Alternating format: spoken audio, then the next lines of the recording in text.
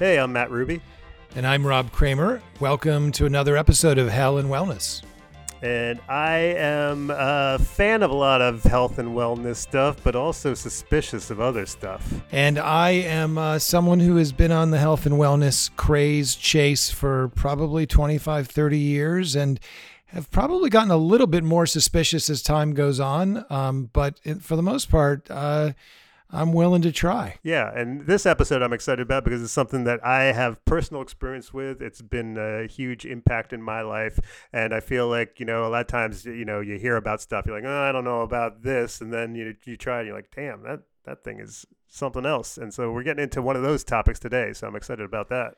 Yeah, I'm looking forward to this. I know that you've had some deep dive experiences with the ayahuasca tea, and I've had limited experience, although one very profound experience. Cool. Let's get into it.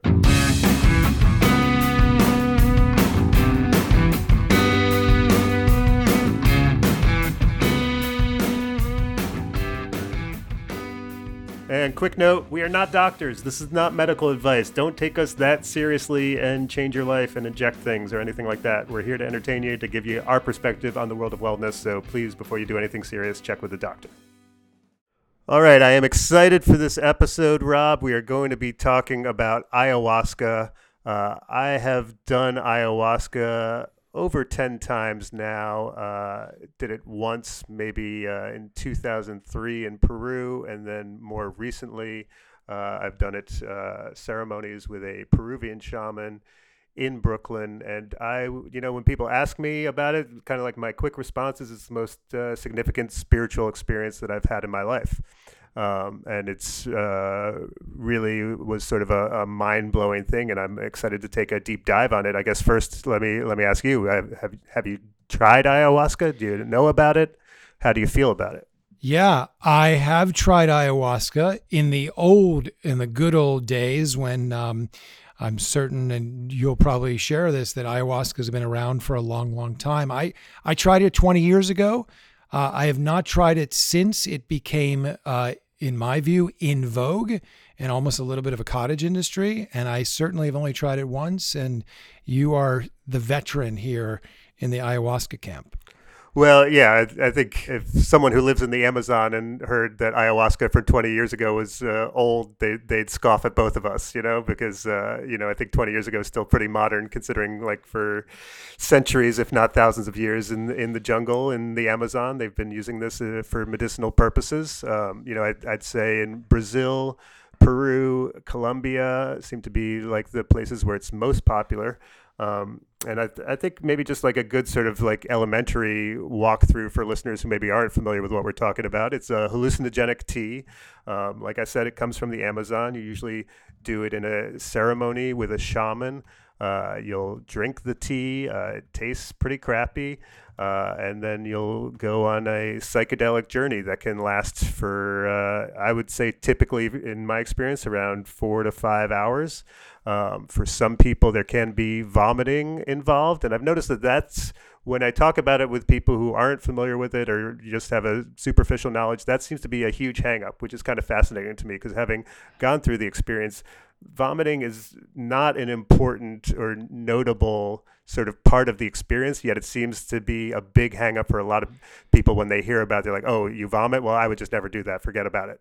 Yeah, I've had that experience as well and I did vomit my first experience, but I can honestly say that every person I've ever talked about ayahuasca to, or that has talked to me about ayahuasca, vomiting is probably the first or second sentence out of their mouth. Yeah, and it's interesting because in my personal experience, when I did vomit, I would say, maybe a third to half the times I've done it, I vomited. And it was interestingly, to me anyway, always tied in with an actual thought or emotion. So thinking about something related to a family member or something like that. And I would have this realization. I'll give you an example. My father was a prosecutor, and he was very much a judgmental person who had a lot of opinions about a lot of things. And I remember being on ayahuasca the first time I did it and realizing that as I was lying down on my side, that I needed to apologize to every ex-girlfriend that I've ever had because my father was a prosecutor who sort of bred me in this realm of being judgmental and looking for faults and that sort of. And as the word prosecutor hit my brain, the vomit rose up inside of me and came out of me. And so to me, it was always almost like a purging, and like the vomiting was just sort of ayahuasca's way of highlighting this thing for you, because when a word makes you vomit, you don't ever forget that for the rest of your life. I'm going to always remember that. Maybe will you take us through the top of, like, you've referred to something as set and setting, like just set the stage for what makes an ayahuasca ceremony an ayahuasca ceremony. I know you take the tea, but there's something around this notion of set and setting. Maybe talk a little bit about that, because I didn't really have that when I was first doing ayahuasca. Yeah, so I would maybe break down. There seems to be three different common versions of how people are doing ayahuasca. So one is the South American adventure, which is becoming increasingly popular now, where you can find it online. Go to Peru or Costa Rica or Brazil or somewhere else, immerse yourself. Oftentimes it's 10 days to 2 weeks that you're going to a jungle location with a shaman and a group of people, and you're doing it multiple times over this span. I haven't done that actual version. I think it probably is the ideal way to do it if you could, and found, a reputable spot. The version that I've done most frequently is with a Peruvian shaman who does ceremonies in America. Specifically for me, it was in Brooklyn, located at a yoga studio after hours. And the shaman is still conducting a ceremony. He's the way he would in the jungle, but obviously you're here in Brooklyn and having a different experience. So it's about you're in the Brooklyn jungle at a yoga studio. Exactly. With all of the scary elements of being in that yoga studio. And there's about, I would say 15 people or so on average. I would say, if I had to break it down, about 1/3, I would say, are people who work in, either mental health or nurses or social workers, wellness type people.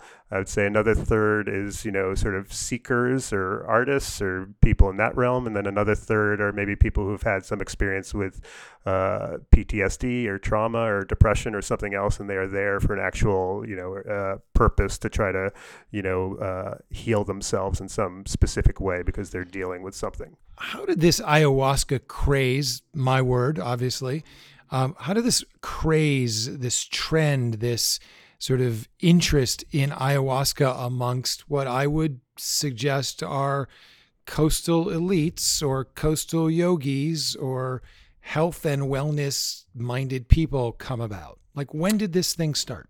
So it's a good question. I feel like I kind of want to, before we get to that, let me finish with sort of the ceremonial aspects if I can, because I feel like I've set the table. So I want to finish putting the silverware out there, which is, we've got these 15 people together in a room at a yoga studio in Brooklyn. And what happens is that you sort of gather there, for about an hour. There's just sort of like you get into the mode of what's about to happen. Then you all drink the tea with the shaman. And then in about 45 minutes or so, it takes hold. The shaman is singing throughout. He's chanting these songs called Icaros, which are songs from the jungle that are part of the ceremony. The music kind of interacts with the medicine in a way that's really interesting. One of the songs welcomes ayahuasca into the room, and then you kind of feel like these songs are sort of dancing with the drug in some way, which is kind of fascinating. And then, as it takes hold, there can be vomiting. I think some people occasionally have some issues with diarrhea or something like that. I've never had anything like that, nor does anyone I know hasn't had that, but I've heard of it happening. You can get up and go to the bathroom, but otherwise you're just sitting still. I'd say the closest experience to it, drug-wise, that I've had is mushrooms, but it's definitely more intense. It's not something you're like on mushrooms. I would go through a walk in the woods with my friends and have a conversation. This, I am not going anywhere. I'm barely able to move. I am lying in place, and it's an inward journey that you're having, and in sort of conversation with the plant medicine. Now, to get to your question about the popularity of it, I at first, I obviously had been on my radar for decades because I think when I first did mushrooms, they kind of like cracked my head wide open, and I really got into psychedelics and reading Terrence McKenna. I think maybe Daniel Pinchbeck wrote a book that mentioned ayahuasca, and I had heard. To say it's a current fad, I think like William Burroughs and a lot of the beats in like the 50s and 60s were also into it. So I think it's been around in the counterculture for a while now, but I think it's definitely bubbled up in the past decade. I would give a lot of credit to the internet. I mean, I feel like, when people can sort of break free from mainstream media and, start talking about stuff on Reddit, or there's more documentaries now, or, YouTube videos, and it is like this overwhelming sort of, spiritual experience that you have that people talk about. And then when you hear people talk about it, it definitely like piques your interest.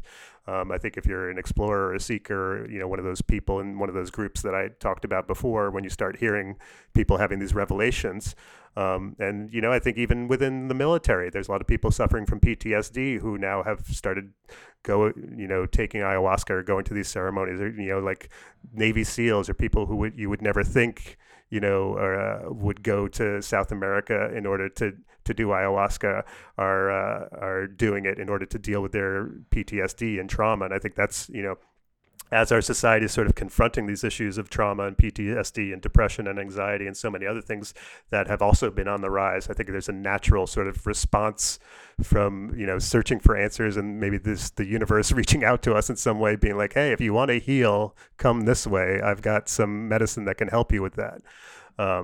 And that we actually have a clip from one of the most recent times that I've seen it discussed in the media was on a surprising source, which was HBO's Real Sports, that went with this hockey sort of goon enforcer guy who was now suffering from too many concussions, CTE, and dealing with that, and having all kinds of horrible things happen in his life, and goes to South America and does ayahuasca and is like miraculously better afterwards. Or is it a miracle? I think it's actually just sort of logical in a lot of ways. But why don't we go ahead and play that clip, and that can bridge us into this next part of the conversation.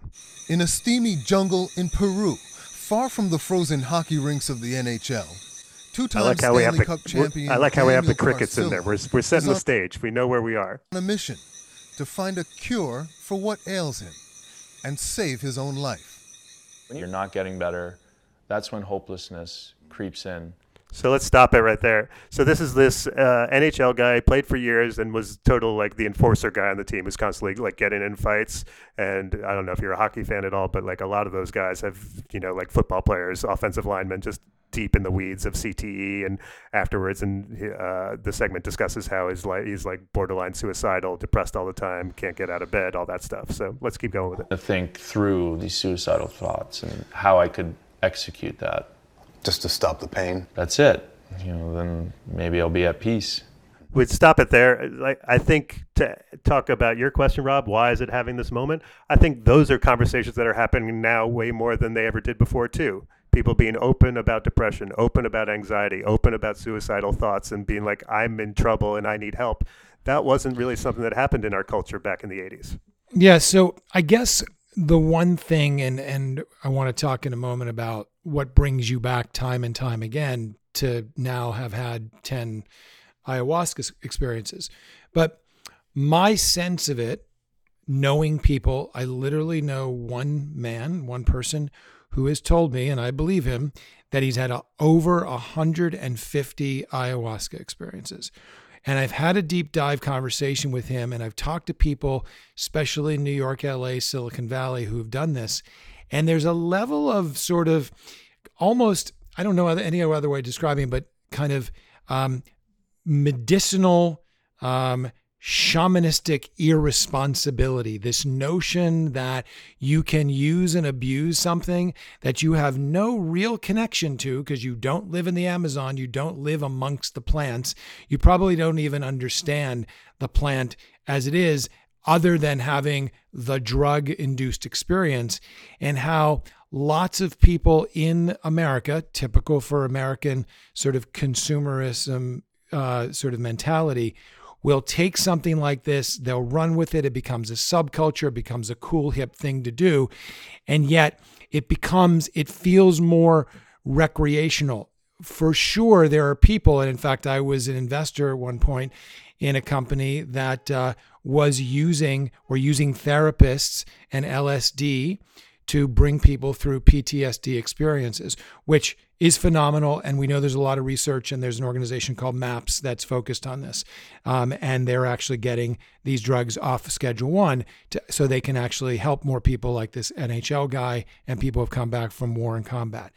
But I'm a little bit concerned, and have been, that there is a recreational side of this that is just being irresponsibly used. So maybe you can speak to that a little bit and what your experience has been. Well, that's good, because I think I forgot the third mode of doing it when I was talking about, which seems to be not with a shaman, not with someone who's trained, maybe more as like sort of some guy you met at Burning Man, and now you're over at his house and 3 people are doing it there, and you're just getting fucked up and seeing what happens, which I have not been part of, and I definitely would not recommend. I think the ceremony and having a shaman who's sort of trained in it and experienced with it, and from that preferably from the culture where it comes from, I think really heightens sort of what you get out of the experience.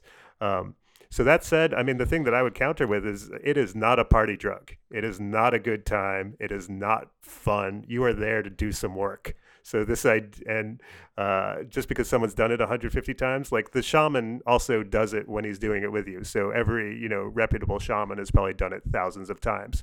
And to just, dismiss the experience based on the volume that someone has done it, I don't think is fair, in part because it's not a good time. This is not Molly. This is not mushrooms. This is not, you're going to go to a rave or a music festival or something like that. Like, you're going to lie down and you're going to look deep inside yourself. And like, if you've got anything that's, like you've been hiding or repressing under the surface, it's going to come, grab it and put it in front of your face and show it to you and make you confront some things in a really like deep way. So my experience with mind-altering drugs, hallucinogenics, has been the experiences were so profound that the time between the experiences was even more valuable than trying to recreate the experience again. Because, in fact, there are times it's been 10 years between certain types of experiences.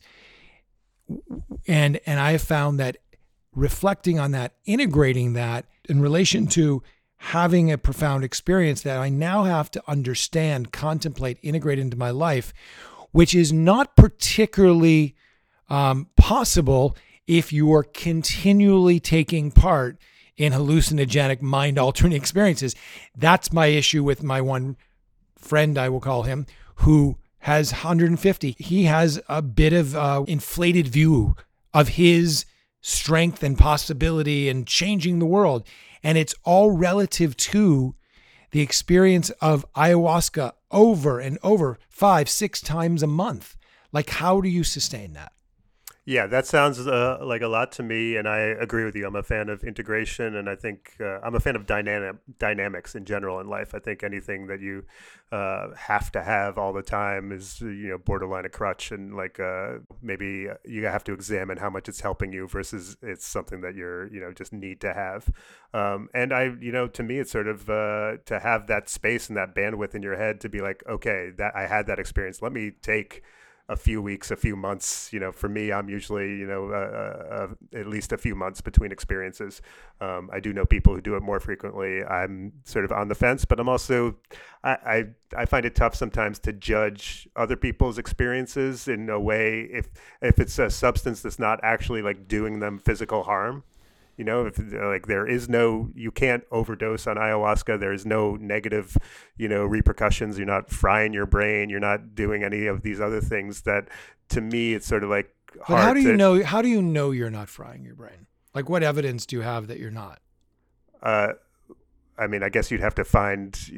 Frying your brain is not a medical term, so I guess we're in the weeds a little bit already. But like for overdosing, negatively impacting the healthy development of your neurons and dendrites and cells. How do we know that?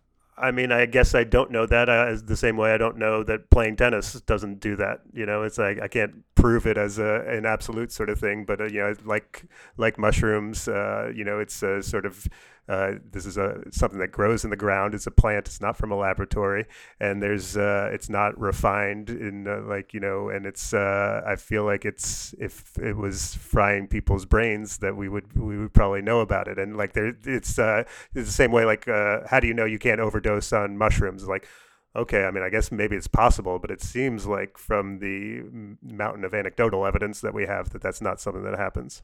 Right, but let's just talk about this idea of like, and I hear this all the time. Oh, it's plant medicine. Go to the plant. How could it be bad? It's part of nature. And by the way, I do subscribe to the fact that like there are plants out there that through time, in memoriam have been used by tribal, shamanistic societies in order to, as Huxley would say, break open the doors of perception that live beyond this very limited reality that we seem to adhere to. But that said, there are lots of other natural things that are plant and nature based that are not good for you. Arsenic. People ingest arsenic, but arsenic will kill you. In fact, people actually have used throughout the centuries arsenic to kill themselves over time. Yeah, so, I guess you'd need the evidence. Like, who are all these people who are doing ayahuasca and then coming out, like super fucked up afterwards? Because like people do arsenic and then they die, and then that's how we know. True. Grandiose disorder is the order. It's when you think you're actually sort of omnipotent, and this is something that has been pegged to people who do hallucinogenics, who see beyond the third or fourth or fifth dimension into areas that they think and believe, which we know that this is a teacher, break the sort of the walls of our sort of two-dimensional reality, that there is more beyond this day-to-day reality that we have. But this notion that we do live in a present-day social, cultural environment, and let's just say, for example, that 10% even of the population were running around doing hallucinogenics all the time and trying to participate in a sort of structured society, as we all do. Otherwise, there would be madness and chaos, and sometimes there is. How do we think of hallucinogenics as part of our everyday world relative to society being held in a very sort of temperamental balance? I mean, I would say like our day-to-day society is super broken and fucked up and problematic, and like the world of ayahuasca and is presenting an antidote to that is trying to heal us and bring us into a better way of thinking and living. Right, but you're suggesting though that that it would be better, and I agree with you, but it would be better if more of us did ayahuasca type plant medicine all the time, and that society would just be structured and built and operated around that experience. I mean, all the time is not something that I'm arguing for. I think many people have just one experience on ayahuasca or other psychedelics and find it to be life-changing. And, I think different people require different doses. I mean, I think maybe why don't we keep playing that HBO clip, because I think we were getting to, we were kind of setting up this hockey player and the problems he's dealing with, and then hear him on the other side within this clip. Salvation in these boiling pots, brewing up a cocktail of a potent drug, one so powerful that it's banned across most of the world. The drug is called ayahuasca, and it's a psychedelic known to shock the brain and create intense hallucinations. Just for a second, what ayahuasca actually is a combination of ayahuasca and DMT. And it's brewed together in this sort of cauldron type thing, I believe, for like over a month in order to get the actual substance created. So tell people what DMT is. It stands for something that I can never pronounce, dimethyltryptophan or something like that, which I believe is actually the same substance found in toads for toad licking, sort of thing. And also, interestingly enough, we all have a little bit of it in our brains. And when we die, a little bit of DMT gets released. So I always find it fascinating that DMT is actually illegal. And we all have it within our brains all the time. So we're walking around with an illegal substance on us at all times. Right. And DMT is often, I think, referred to as the spirit molecule. Yeah, and you can do, and I have never done this, you can do DMT on its own, which is some sort of intense, sort of like 5 minute to 10 minute experience that like sounds to me, fairly overwhelming. But maybe we'll save that for a different episode because I think that's a whole nother deep dive. Yeah. But why don't we keep going with this clip and get through with our hockey player's adventure?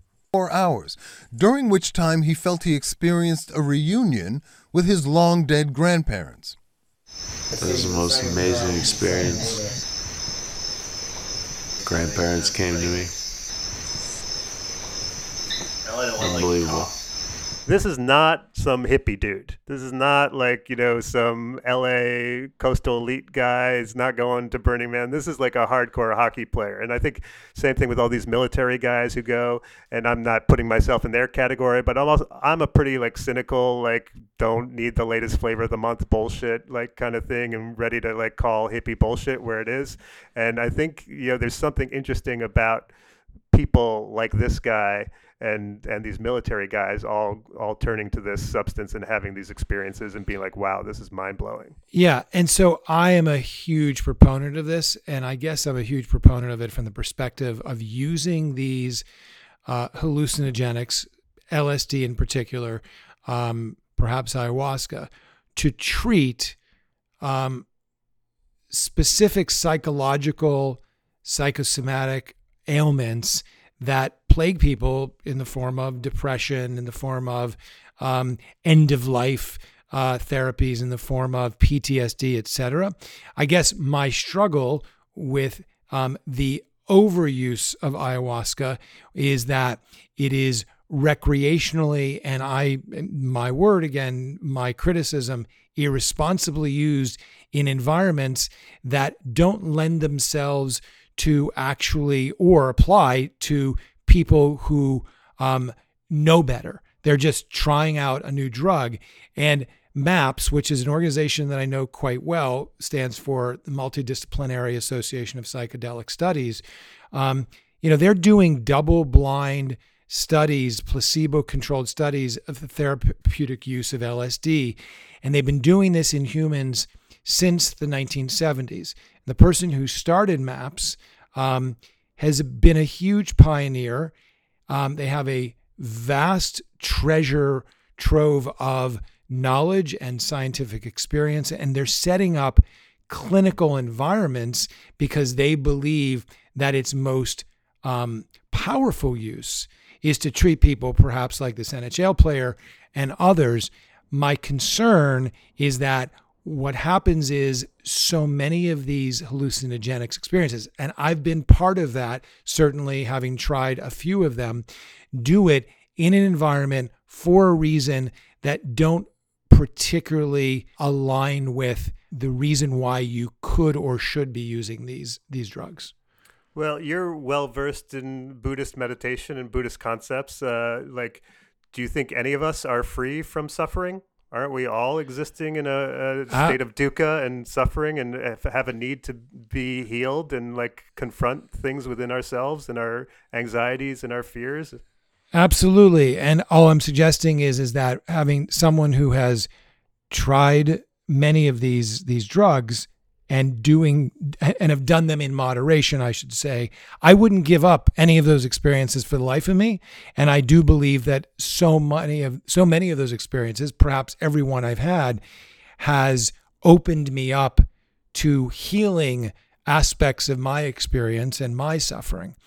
What I'm concerned about is the level of extreme and abuse that popularizes these drugs in a way that undermines the real medicinal therapeutic value that they provide. And then, but who are these people that are like, I know you know this one guy, but like, I know lots of people have done it. I've been at many ceremonies and I don't recognize this wellspring of people who are of problematic usage of ayahuasca that needs to be stopped. I think that there are plenty of people certainly on the coasts, that are using hallucinogenics for recreational socializing purposes, and they're doing it. Am I using it for recreational socializing purposes? Well, it doesn't sound like you are. I mean, but at the same time, you've done it 10 times in how many years? I mean, the first time I did it was, 20 years ago, but the rest of my experiences have been within the past 3 to 4 years. Yeah. See, to me, that's too many times. But based on what?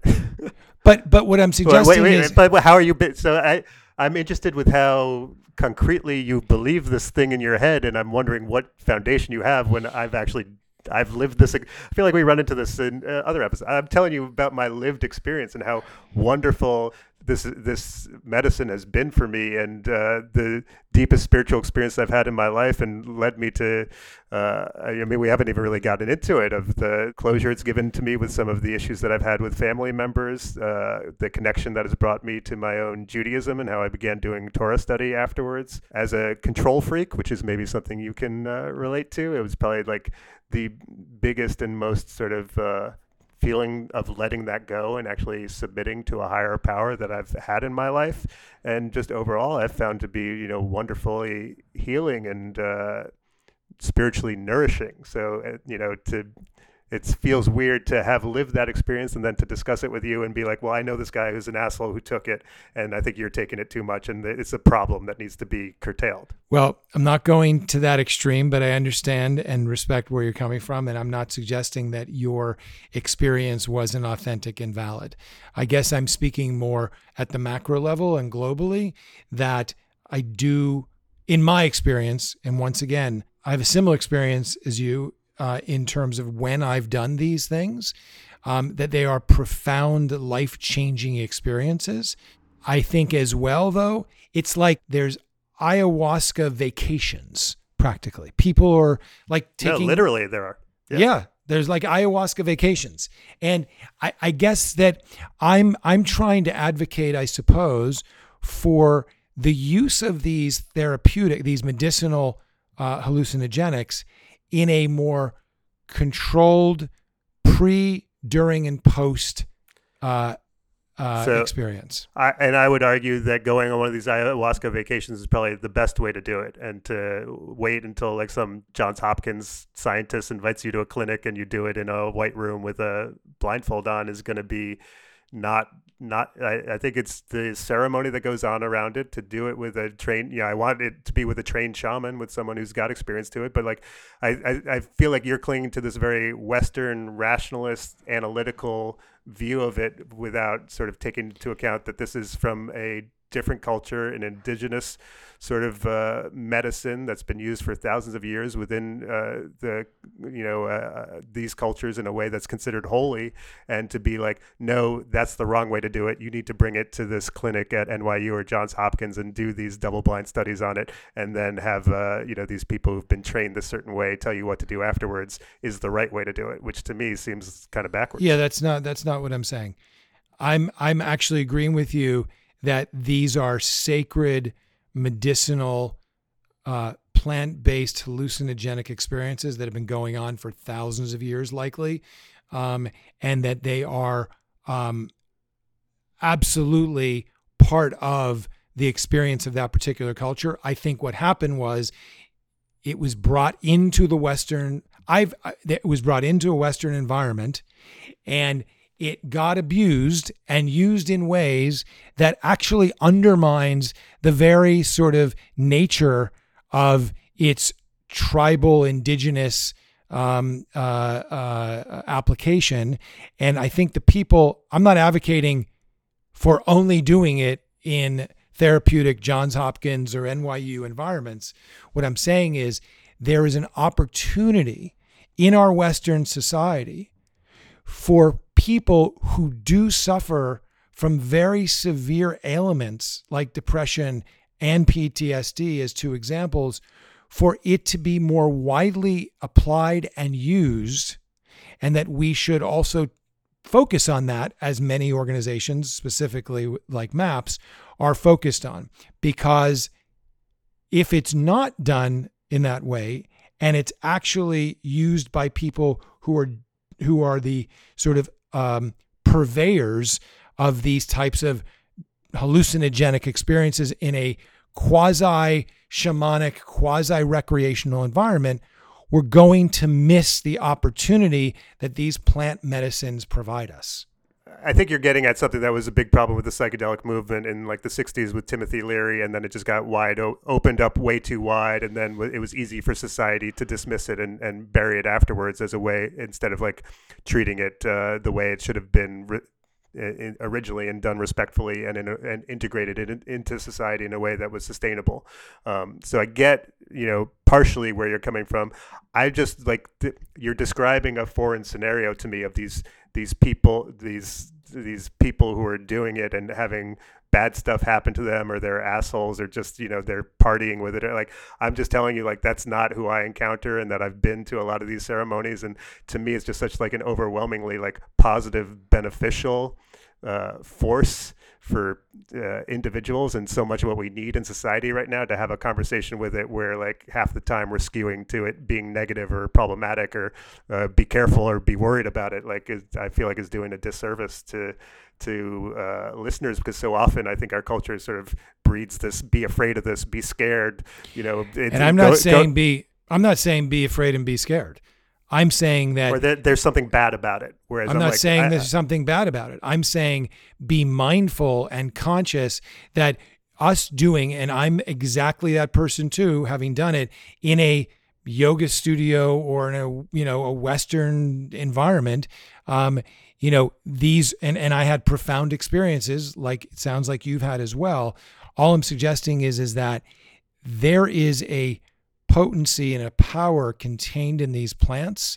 And in the same way that there is a sacredness that lives indigenously and authentically in these tribal indigenous societies from thousands and thousands of years, when someone probably first happened upon, the combination of leaves that make up the ayahuasca tea, that we should be as mindful and conscious about this, not be afraid of it at all. In fact, quite the contrary.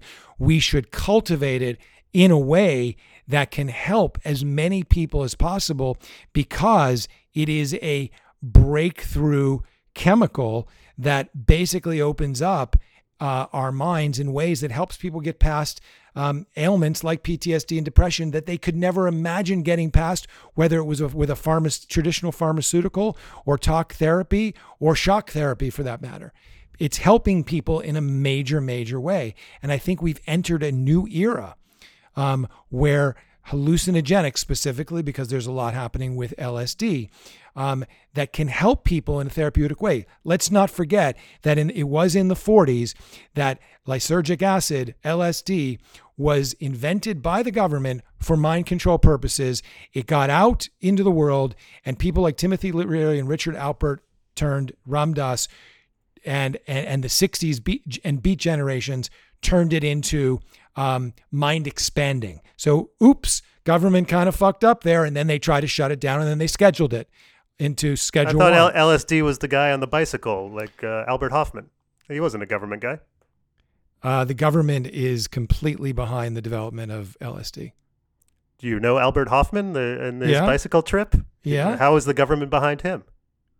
Okay, well, we might need another episode for that, to talk about the government and LSD and the history. I believe the government certainly manipulated LSD. I just don't think they originated it. Okay, what I'm saying is the government propagated the use of LSD, is responsible for actually getting out into the world based upon the experimentation. Okay. Yeah, I guess I'm a little bit curious about the experience that you had on it, because the way to me, I very much do not lump it together with LSD and mushrooms. I feel like it's really qualitatively in its own category where it can't be kind of grouped together with other things like that. Do you feel like they're all just sort of like in a pod together? Well, I mean, there's definitely qualitatively different experiences between LSD, mushrooms, and ayahuasca. They're all mind-altering drugs. Okay, that's the big sort of prosaic bucket sort of catch-all. But the experience is obviously different. But the qualitative, at least in my experience, the qualitative and experiential nature of breaking the bounds of our limited view and experience of this so-called day-to-day reality, relative to whichever drug you're doing or whichever plant you're doing, is the altering piece, the piece that breaks through, breaks your mind into another dimension to say, holy shit, they said that this wasn't all there is. That this isn't all there is. There's more to this experience, and we are just living 0.001% or pick a number of that experience. Holy fuck. The question is, and having had an experience with something that I think is also a little even crazier, don't recommend it, Salvia divinorum, which is a plant as well, found mostly near Oaxaca, Mexico. There was a moment, and this is not the ayahuasca experience, but there was a moment where, and many people will repeat this moment in their experience of it, where you're not sure you want to come back into this reality and this body in the way you remembered it to be, because you've gotten now a glimpse of what's possible.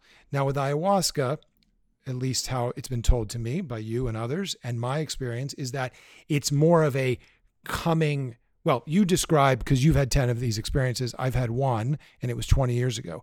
But qualitatively, experientially, how would you describe the trip that is ayahuasca versus the trip that is mushrooms, since you've done mushrooms? Yeah, I've done LSD too. I feel like it's much more immersive. It's much more introspective. It's much more excavating things within your own psyche, repressed memories, childhood experiences. I think sort of whatever you've been putting in, whatever garbage you've been putting in the closet that you thought you were just getting rid of by tucking it away, ayahuasca is going to come and grab it and pull it out and put it in your face and be like, who are you hiding this from? And kind of like, it's much more of a, we are here to do some work, like ayahuasca, than either mushrooms or LSD ever were. In a psychoanalytical way? And in every way, we are breaking down this idea that it's your brain and your body are individually going on their own journeys. That's part of the vomiting, and the whole experience is like, no, it's a holistic, we are all in it together way. Yeah. And why to do me, you that's why it's such a game changer versus like mushrooms or LSD, which I also am a advocate of and a fan of. But I do think that it's such a like sort of a different realm to go in, that I feel like it's important to sort of clarify that for people who might think that they're, all hallucinogens are the same kind of thing. Right. So shy of the word immersive, because these are all very, very immersive experiences. But I mean, like, you can't even move. Like, I couldn't figure out how to put on a sweater. Like, you know, it's sort of like when I'm on mushrooms, I can go for a walk in the woods and talk with friends and stuff. I remember vividly having an experience where I'm like, should I go for a second shot? And I was trying to put on my sweater. I was like, I can't even figure out how to put on clothing right now. I don't think I need more of this substance. It's sort of like, so it can be like in this, you're flattened, metaphorically and sometimes almost literally, of like, this is, you're here to meet the dirt mother goddess and the plant force of the universe, and it's going to show you some stuff, and you're going to, kind of like lose, that ego, I'm in control side of your brain, and be like, okay, like, how can I serve you, plant goddess? Mm-hmm. And I know I sound like some huge hippie, and I'm just telling you, it's like, it's not even to me like a debate. Is it like this, or is it like, it's like an a priori experience of like, oh, this is what it feels like to be connected to the planet, and to have that sort of profound, sort of, going someplace, psychologically and spiritually it's like an overwhelming experience. And so I think that's why I've been sort of like taking the role I've been taking in this conversation, is because I do feel, out of everyone I've ever seen do it, even people who have had a very challenging experience, because it's not always pleasant, I don't think I've ever met any of them who didn't feel happy afterwards that they had done it. Even the people who, so I think that's what's interesting to me, is like, this is a drug where you might spend hours vomiting and feeling ill and dealing with trauma and, crying or other things. And then afterwards, you're going to be like, wow, thank God I did that. And so like that is not something that I, always equate with other psychedelics. Mm-hmm. Well, and the thing that I think where probably we come together and overlap is this idea of like, it is important that it be treated as something sacred. And that, yes. This is not just some like kind of, I met this dude at Burning Man and we're going to like go like, in his backyard, like, or whatever, I'm partying in Tulum and there's some random thing. It's like, do it with a shaman who's trained, who do it with a proper amount of respect, go in knowing that this is like kind of like a holy spiritual experience and you're not there just to party or like, maybe I'm going to like pick up some girls or something like that, you're going in there to do the work. And that was a phrase that came to me over and over again when I was on it. You're here to do the work. And so I think that's the way to think about it. I appreciate and respect that. And I'm probably, and have only seen it done that way. Certainly in my experience, and in the time since I've done it, having done other things in the meantime, I've seen lots of people who decided that they could now lead a ceremony. Like, what the fuck? Based on what? You just put it on your resume and now you're an ayahuasca shaman? Hey, you started a fucking blog. It's on his LinkedIn. It's on his LinkedIn, right there. Therefore, right. And so that's probably where my cynicism comes from. But getting past that cynicism and feeling the nature and the power of having the experience, but also the nature of the power as you describe your experience. Look, I wish for everyone that they have at least one ayahuasca experience, for everyone, if only just to see that this isn't all there is. And all the things that we attach ourselves and think are so incredibly brutally important. And we get caught up in it all day, every day, even those of us who should know better based upon these mind-altering, expanding experiences. I wish it for everyone. Just doing it in a very conscious way, doing it sounds like you've done it, which is with a true shaman who has lived the experience for a long time from the areas where these plants, arise. And even the music is a big part of the ceremony that I think if people are missing out on that, they're also missing out on an aspect of the ceremony that can be powerful and part of, like we said, set and setting, the context, the approach that you're taking and how much that can determine how you feel about something too. Yeah, it's profound. It brings me back to having a couple of these experiences, and I haven't had one or gone on a trip or had a ceremony in a long, long time. But what's interesting, and you probably can relate to this, especially given that you've done it in the last 3 or 4 years, I can bring up the feeling tone of the experience instantaneously anytime, anywhere, if we're talking about something like this. Like, it's pretty fucking powerful. It is non-linear. It just exists, and it can't not ever not exist again. Yeah, it's your MAPS guys, and they've done some studies on what are mystical experiences, and it's got all the telltale sort of trademarks of a mystical experience. So I think that's we get into that's something that's missing from a lot of people's lives these days, and if we can give it to them, in a way that's healthy and mindfully administered, that might help a lot of people. Because like a lot of times what I think is most dangerous right now in our society is just like doing nothing and going along with what's happening, going along with capitalism and our politics and our technology and our values, and just being like, yeah, I'm just doing what everyone else is doing. It's like, well, it ain't working out that great for everyone else or for a lot of us, that there's something wrong with our current sort of Western predatory capitalism, the food we eat and the medicine we take and the values that we have. And I do feel that in a lot of ways, ayahuasca gives people a glimpse of something that's the antidote. It doesn't mean that it instantly solves them or fixes stuff. It can, but I think it's that glimpse at least. And so, yeah, I agree with you. If everyone at least, was able to try it in a kind of setting where it was administered responsibly, I think that'd be a great thing for society. And the last thing I might say on this subject is that when and if you do these experiences, find a way to pay attention to the experience and the journey that you had in ways that it can positively impact and get integrated into your life and positively impact your relationships and every other aspect of your life, so that it becomes a gift that keeps on giving.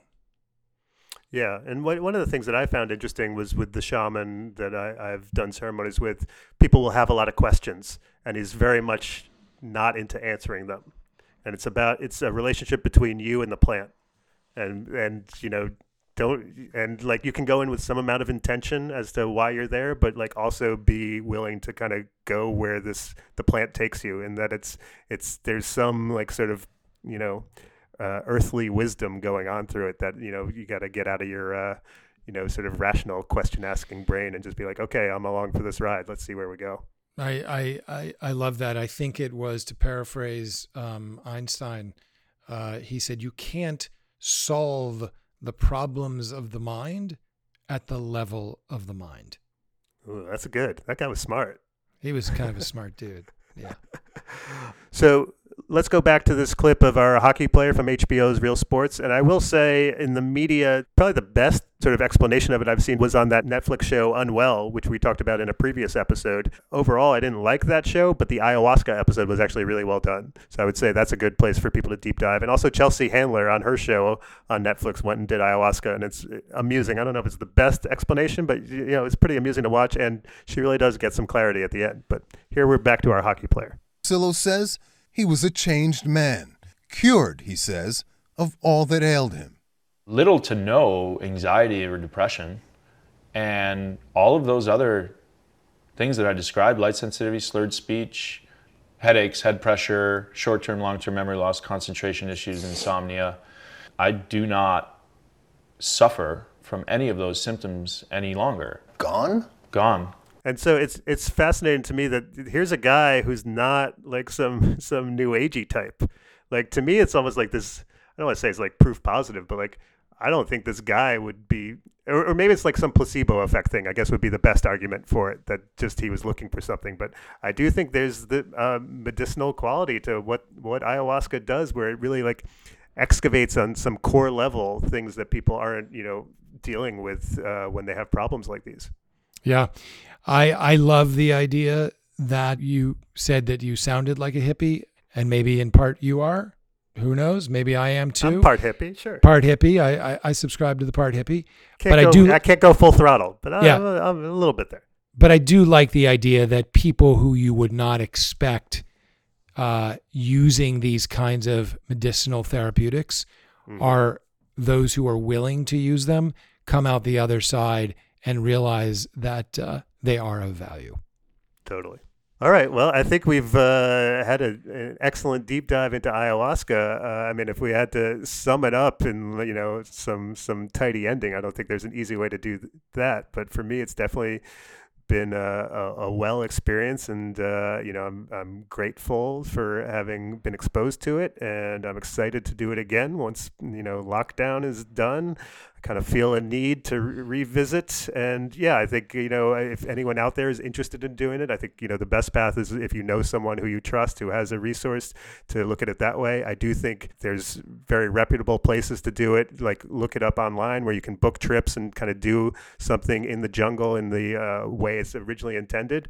And then I do think that there's forums on Reddit and other ways like that to get into it. But yeah, be careful. Don't just go for some sort of fly-by-night operation. But I think there's ways to seek it out and have wonderful experiences with it, and I encourage people to do that. Yeah, it seems to me that but for some of the sort of hellish physicalizations of the experience, whether it's the vomiting or things like that, all good things come with some challenges, that overall, expanding our minds beyond our what might otherwise be described as two-dimensional view of the world would perhaps improve the health and wellness of everyone and society. All right. Sounds good. Anything else to add? I'm good.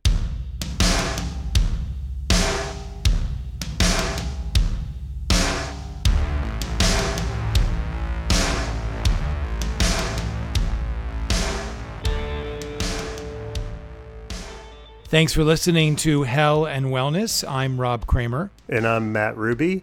You can subscribe to the show wherever you listen to podcasts, and you can leave voice messages for us at anchor.fm/hellandwellness. That's anchor.fm/hellandwellness. You can also see all the shows there. And you can email us at hellandwellness@gmail.com. And if you remember, please rate us and review us on Apple Podcasts. Say something nice. Thanks for listening.